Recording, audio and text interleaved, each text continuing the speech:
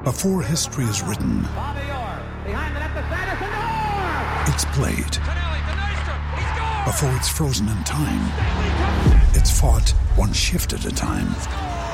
Before it's etched in silver, it's carved in ice. What happens next will last forever. The Stanley Cup Final on ABC and ESPN Plus begins Saturday. When you need mealtime inspiration, it's worth shopping Kroger, where you'll find over 30,000 mouth-watering choices that excite your inner foodie. And no matter what tasty choice you make, you'll enjoy our everyday low prices, plus extra ways to save, like digital coupons worth over $600 each week. You can also save up to $1 off per gallon at the pump with fuel points. More savings and more inspiring flavors make shopping Kroger worth it every time. Kroger, fresh for everyone. Fuel restrictions apply. Ryan Reynolds here from Mint Mobile. With the price of just about everything going up during inflation, we thought we'd bring our prices down. So to help us, we brought in a reverse auctioneer, which is apparently a thing. Mint Mobile Unlimited Premium Wireless. How to get 30, 30, how to get 30, how to get 20, 20, 20, how to get 20, 20, how to get 15, 15, 15, 15, just $15 a month? Sold! Give it a try at mintmobile.com/switch. $45 up front for 3 months plus taxes and fees. Promo rate for new customers for limited time. Unlimited more than 40 gigabytes per month. Slows full terms at mintmobile.com. Hello, welcome to the Snooker Scene Podcast. I'm Dave Hendon. The A to Z of snooker is finally at an end. Once again, I sat down with Neil Foulds, Alan McManus and Phil Yates as we reached the end of the alphabet. So the final part then of the alphabet. V is for Viney, as in David Vine, and it's actually a catch-all topic about the people who presented snooker over the years. Everyone had their favourites. I think he was, obviously in the 80s, the best known. I mean, all sorts of people. I was on YouTube earlier. Des Lynam presented the Masters one year. David Davis, remember him? When he's a football executive in football, he presented the Masters because Vine was always doing Ski Sunday. David Icke, famously. Tony Gubber, all these sort of people on the BBC. ITV had Dickie Davis, Tony Francis, Nick Owen, these sort of people. And they all do it differently. But one thing it's worth saying, it's a very tough job. They don't have an auto cue. They have all sorts of people talking in their ear. It's not for everyone. I couldn't do it. They do a phenomenal job. Of course, another name on that list, which is definitely worth saying, Jeff Stelling, who presented Sky in the early years and who was absolutely tremendous. The first ever television gig I had was with Dickie Davis, and he was an absolute legend, wasn't he, with ITV. What a nice man and a total pro. With regard to the BBC, David Vine, brilliant at his job, absolutely brilliant. Hazel Irvine now, I cannot speak highly enough of Hazel. She's just the ultimate professional. But in between, Dougie Donnelly, absolutely brilliant. Yeah. I actually remember working with Simon Reed, actually, on a Sky event, which was in the studios there. Simon, we know, he's a commentator at Eurosport, great friend of us all, and he's just somebody like that. He was doing it.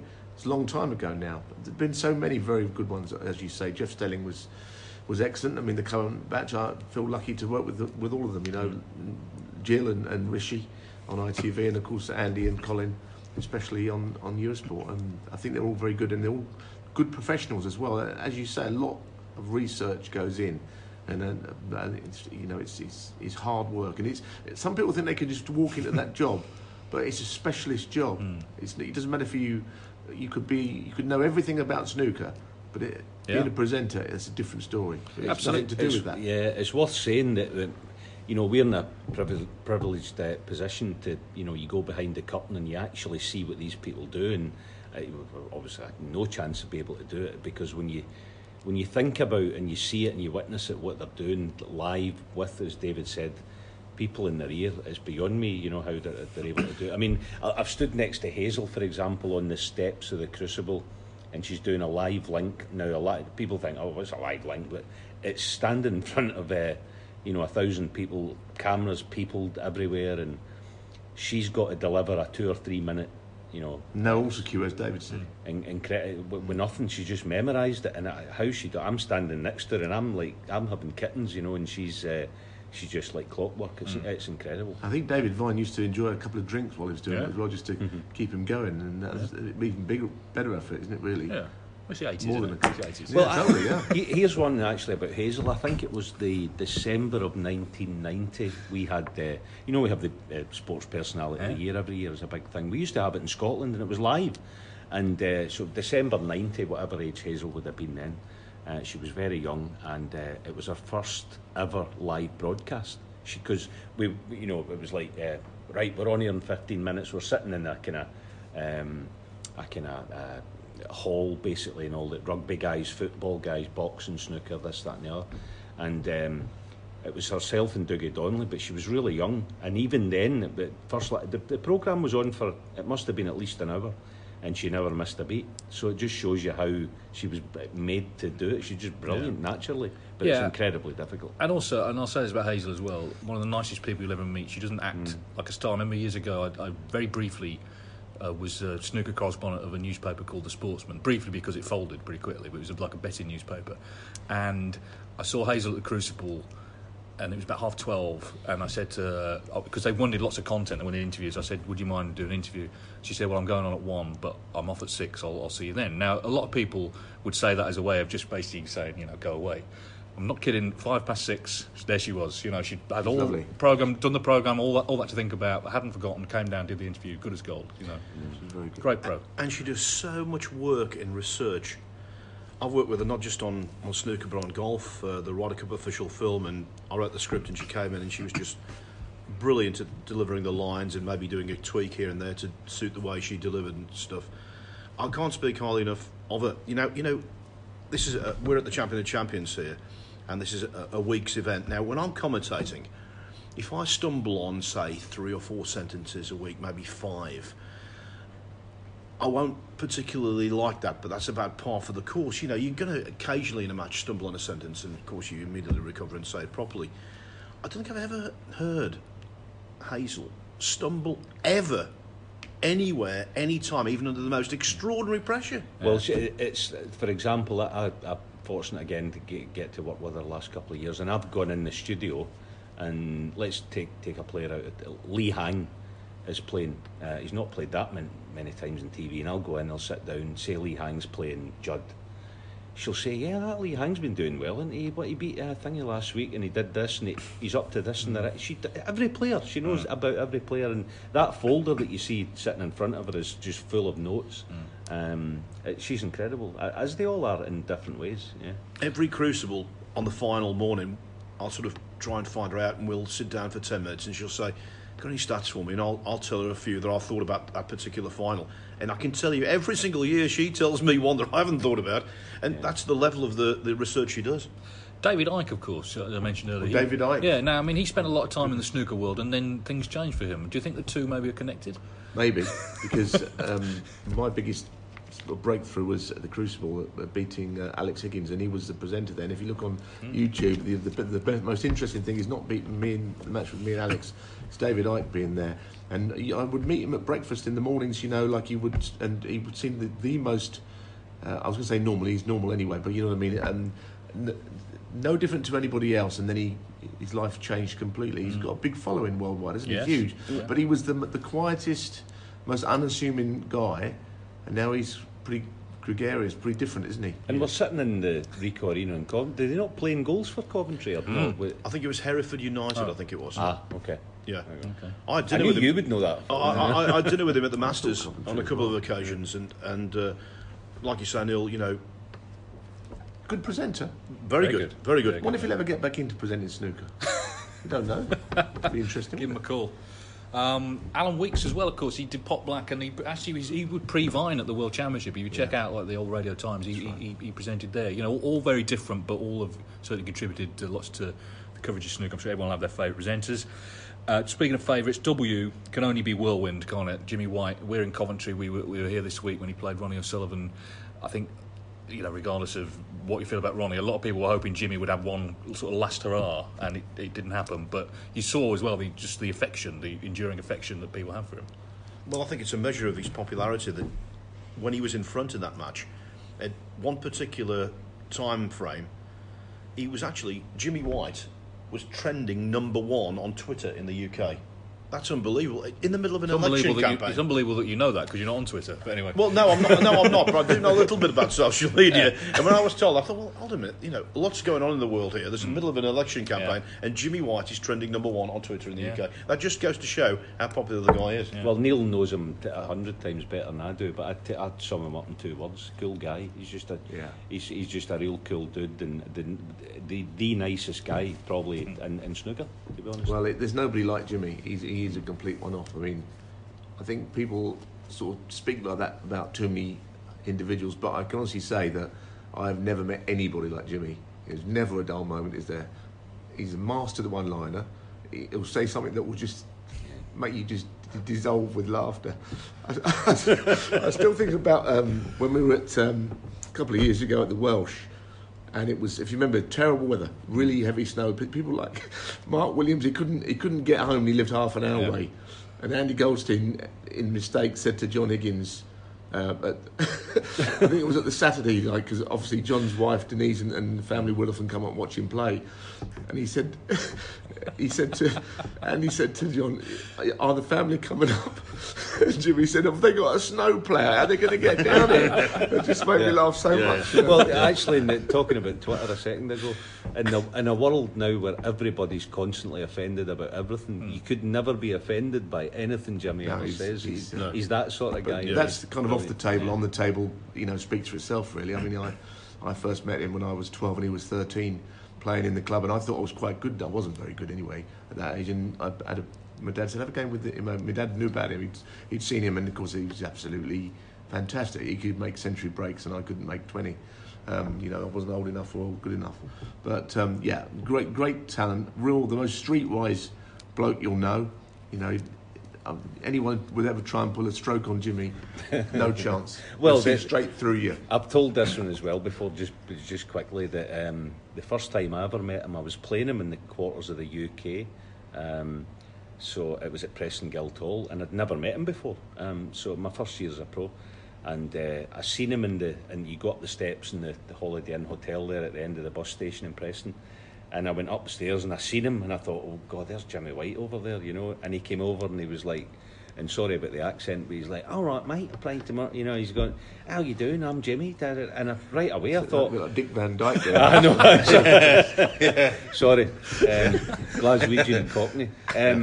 And I thought straight away, I went, what a nice guy. I was like, just to be in the room with him, I was like, bloody, there's Jimmy White over there. The other thing about him is he's the most popular bloke you'll ever meet. His phone is ringing, and there's all kinds of people from all around the world phoning him at all times. His phone is never off. There's always someone different on there. But maybe, obviously, inevitably, we talk about the world final defeats. Maybe that was a factor in not winning. The fact that he was a bit too gregarious. Like, you look at someone like Hendry or Davis, they're just going to shut themselves off from everyone and focus on job in hand. Jimmy has time for people, maybe too much time for some people over the years, and I guess it's counted against him. But one thing that's clear, and we've seen it again here in Coventry, is his love for snooker hasn't gone away. He's had a lot of knocks, we know that, but he still just loves the game, loves playing, loves being part of it all. I think he's too much has been put into those 6 World Finals. The fact that he got to 6 World Finals is a great achievement. He won the Masters, he won the UK, he won a lot of things. He won that thing in Birmingham, didn't they, in 1990 or whatever year 91, it was? Yeah, 91. He won that event. He's won everything. He's been in 6 World Finals. He's one of the great crucible players, isn't he? Mm.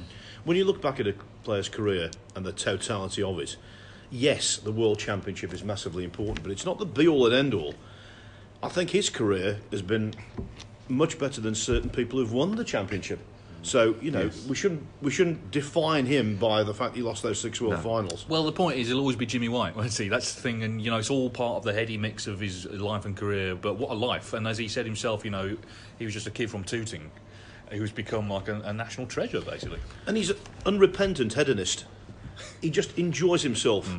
Great. Why not? Yeah. It's not rehearsal, this is the real thing. Cool, dude. You're talking about this podcast. Thank God for that. Yeah. Right. Okay, we'll move on. X is for exhibitions. Oh, okay. Yeah. You see what I've done there? Yeah, I do, yeah. Now, of course, I guess they've become less important to players because there's so much tournament snooker to play in and money to be earned from that. But certainly in the early days of snooker, that's how you made your living, isn't it? Because there wasn't a professional circuit.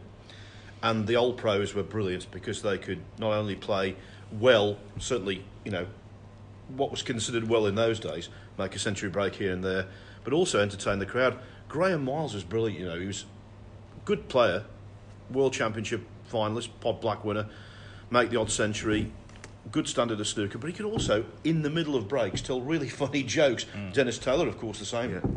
No, that's right. I mean, I think it was a different era. Obviously, the aforementioned Jimmy White still does exhibitions, but and a few others do.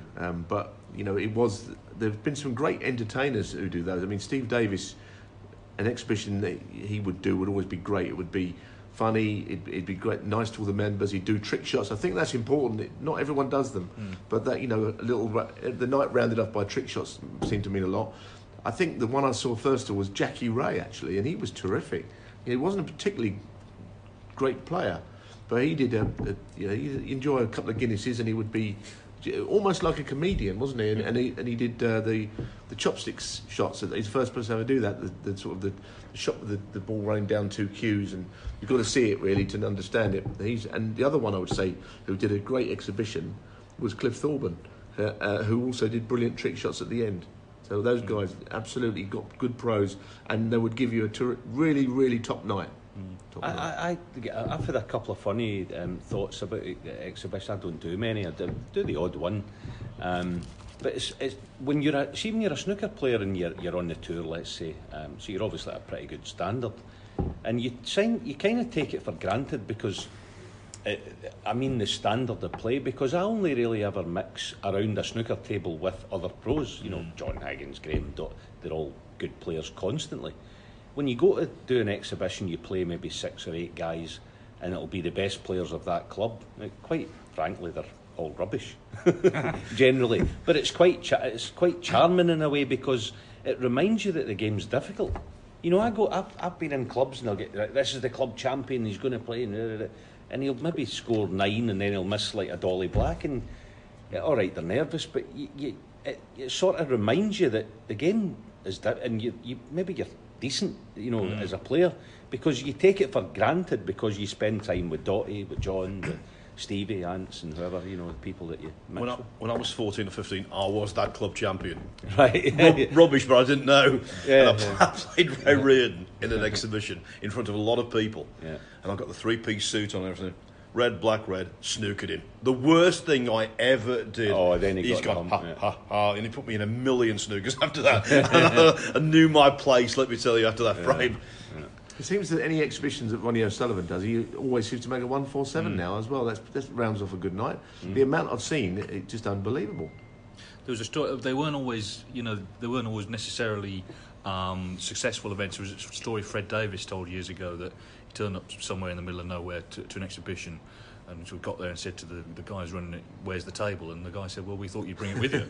As if he was going to strap it to the roof of his car or something. So, but of course, for those guys, and this is why Pot Black was important, because suddenly, once they had TV exposure, they could actually earn a lot more money doing exhibitions. And as I say, when there were no tournaments, it was important, wasn't it? I suppose the current crop of players, though, just don't. The top players, they don't need to do them. I know some do, but they don't need to do them now, do they? The other thing that a lot of the old pros used to do, and something I would love to have done, was the holiday camp circuit, doing exhibitions around those. And I think Ray Reardon did an awful lot of them. And I remember John Virgo once telling me the story that he replaced Ray for a week. Ray was on his holidays, and first night he jumped into the bed, and there was a door in the bed. A door just completely jumped in. And it turned out that Ray's back was bad. And he used to sleep on a door, and they didn't realise that Ray wasn't there, so they left it in there, not knowing that JV was doing the exhibition. Funny thing as well, exhibitions, I don't know about, maybe it is still now. A lot of guys in the club that you go, they've maybe never seen 100 break live. Yeah. So it's 100 break to a pro is like getting up in the morning. They just happen because it's pretty straightforward stuff. But to do one and why he's made 100, you know, because maybe the highest break in the club's like 70 or 80 or something, and you know, so it's probably a bit of a thrill for people to see, a pro. I think for the vast majority of people, exhibitions obviously are a way of making money.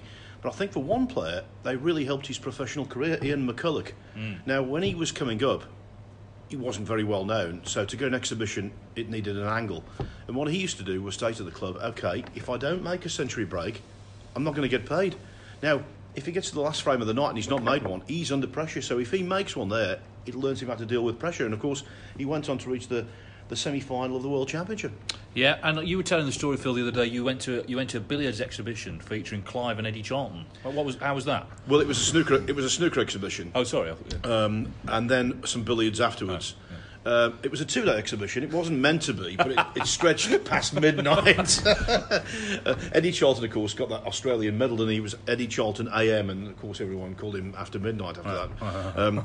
But Eddie wasn't best suited for the exhibition circuit. Let us put it that way. Yeah.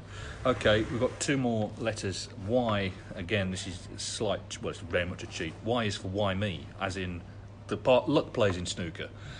And it's amazing, isn't it? We always see this, even in big matches, a game of intense skill, and if you haven't got the skill, you can't win. But sometimes you just need to be lucky, because at the end of the day, it is just balls running around the table.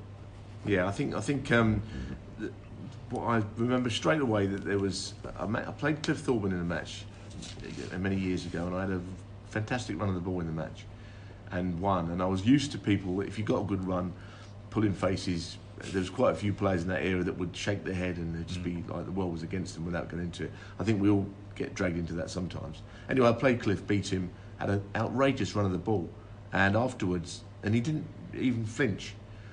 And afterwards said, look, I have to say that I had a great run there. I'm sorry about that. I said, but I'm really impressed with the way you took it. He goes, listen, I'm the guy who fluked to red and made a 147 and won however much money it was. Was it 20 or 30,000 or whatever he won? Yeah. He goes, and I always think about that, so I never get involved in bad luck because I had a great slice of good fortune there.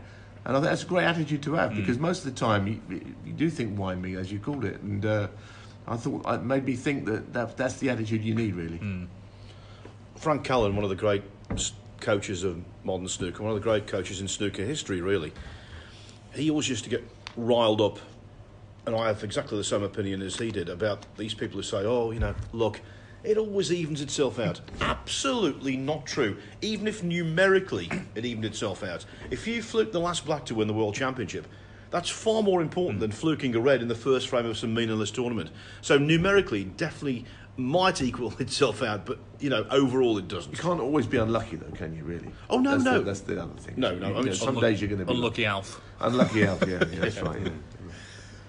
I guess the point is, though, like you alluded to with Thorburn, some players deal with it better than others. You look at someone like Mark Selby; he seems able to just, whatever's happening, he'll cope. Others, you can see, like, the first thing that goes wrong, they think, it's not going to be my day, why am I even bothering to be here?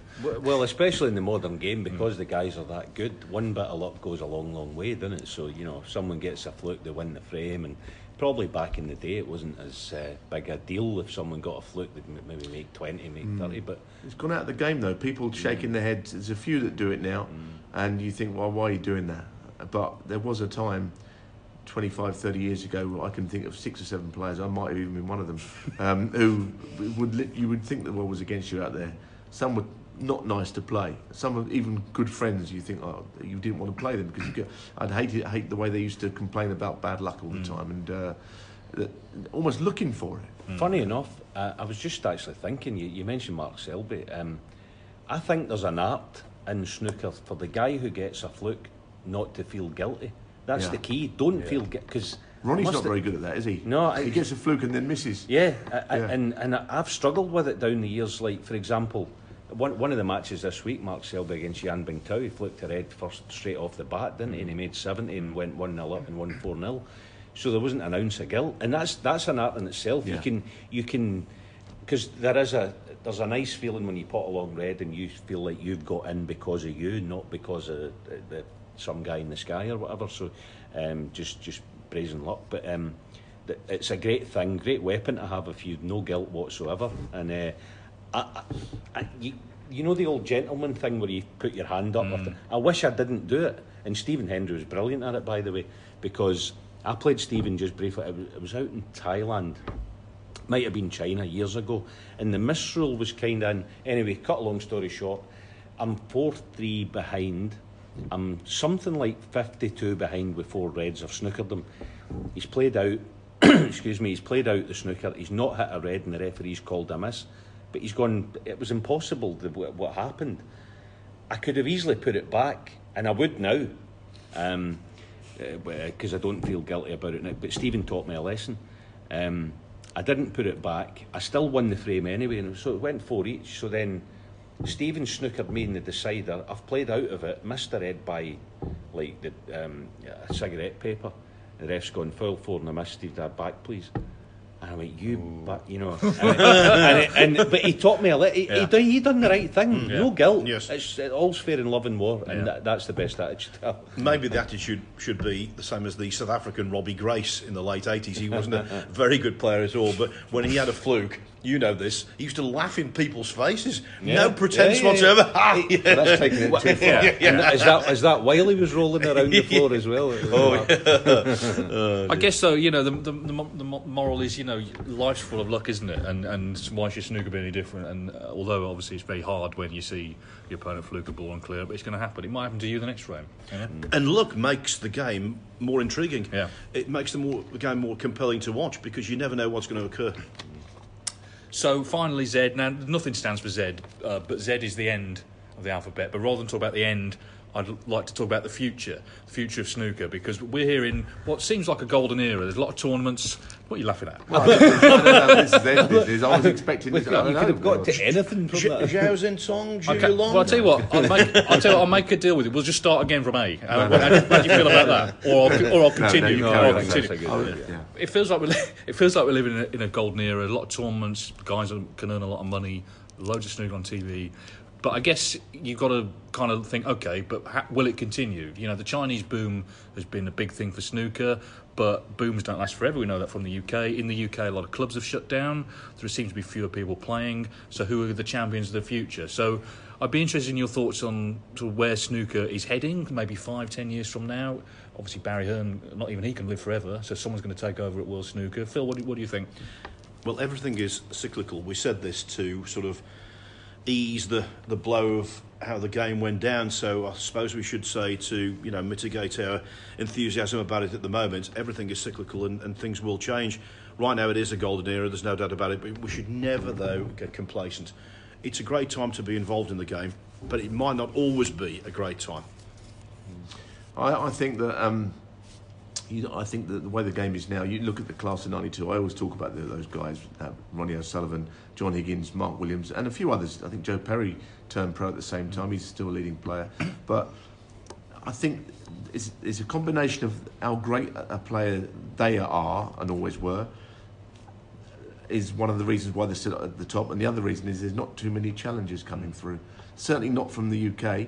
Obviously, we've got, you know, you've got Selby, we've got Trump, we've got all these guys, very, very good players still. Neil Robertson is coming through also. He's at the top of the game. They've been world champion.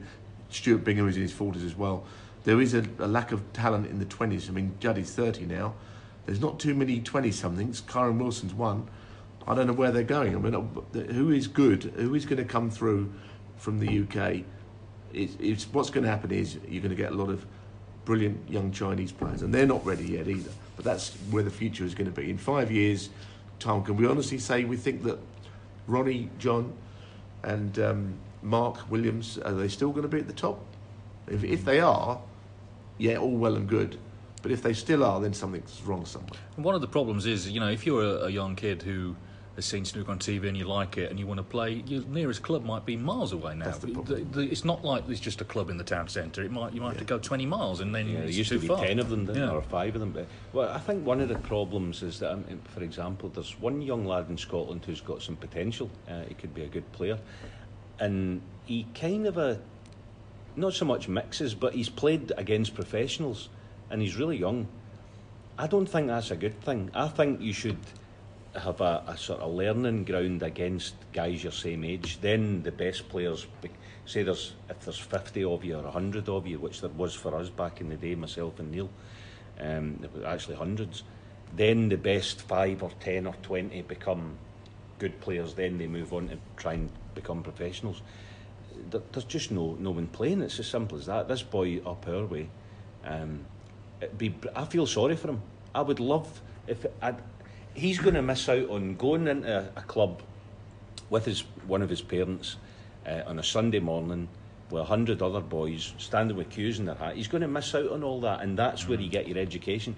I was actually talking to Joe Perry about it actually in China recently, and we said, we were actually chatting about the boys back home. They're never going to experience going in the club at 10 or 11 in the morning as we did, then playing a pro-am at night time, and then going playing a night flyer at midnight. I mean, you just constantly played snooker. Here's a quick one, and imagine anyone doing this now. We were going to what they call the pro ticket tournaments. This was the spring of '89. Myself and 2 or 3 mates, we played in a pro-am in Glasgow on the Friday evening. It finished at midnight. We played the pro-am. One of us probably got to the semis or whatever it was, and we jumped in the car and drove to the Isle of Wight for the pro ticket at the Isle of Wight at midnight. And we never even thought, this is going to be a long journey. This could be a nightmare. No, there's a car, there's a tournament, let's go. And they're going to, I mean, you think back of it now, it's crazy, but that was the part of your education of being a snooker player. You know, you couldn't go to the Isle of Wight if you weren't any good, because you were guaranteed to lose in the first round. So you were forced to be a good player. So the way you're forced to be a good player is you go to pro-ams against 100 other boys, and either you sink or swim, you're going to be a good player. So can I just ask one question? I think it's related to this. Why did snooker die out in Canada? Because there were so many really good Canadian players.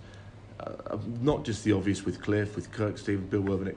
There were some terrific players, you know, Alain Robidoux. Why is there nothing in Canada? And is it the same thing that we're seeing a little bit over here? Still the old greats are still the same. But what happened in Canada? I don't know the answer to that, but I guess the culture changes in countries, doesn't it? And one of the sort of cultural elements in Britain, it was very often that a father would take a son, and if that link gets broken, that's an issue. And you've spoken, Alan, about the way that, you know, you've seen young players in the club on their phones rather than practicing and focusing. They pot a ball, they go on Facebook. That's no good, is it at all? No. I mean, as a kid, as I say, driving to the Isle of Wight, it was an 8-hour drive, but it seemed like it could have been 8 minutes. It's irrelevant. It's a tournament down there. You go and the kids now. I'll be honest. There's been a couple of decent prospects in Scotland in the last 5-10 years. But I knew from straight away, you're talking about phones, Dave, and you're 1,000,000% right. They're on their phone more than they are on the table, and I just look at them and go, and standing with their phone, I say, well, you can forget it. Here's a quick one, Kyron Wilson. I first came across him at the academy at Gloucester, the South West Snooker Academy, and there was a bunch of the younger guys in the corner. There was a room with about 4 tables in it, and they were all carrying on and talking about who's got the flashiest phone or who's got the whatever. I don't know what they were talking about. Kyron walks in with his cue at like 29 minutes past 7. He's on at 7:30. Cue out, hit balls for half an hour, put his cue in the case and out the door. And I thought, I didn't know him at all. I'd heard his name and whatever, and I thought, you've got a chance. You've got a big chance. And then we know where he is now, you know. Yeah, I mean, it sort of is cultural. A lot of, you know, one of the problems as well is, like, video games are so good now. A lot of people would rather just play, like, the Snooker 19 game rather than, which me and Neil did the commentary for, by the way, which would rather play that than go to a club, like I say, which they might take them an hour to get to, you know. This is a valid viewpoint, and I think it definitely is true. What you got to say, though, is that other sports, football, tennis, golf, they've got a vast array of young talent coming through from all parts of the world.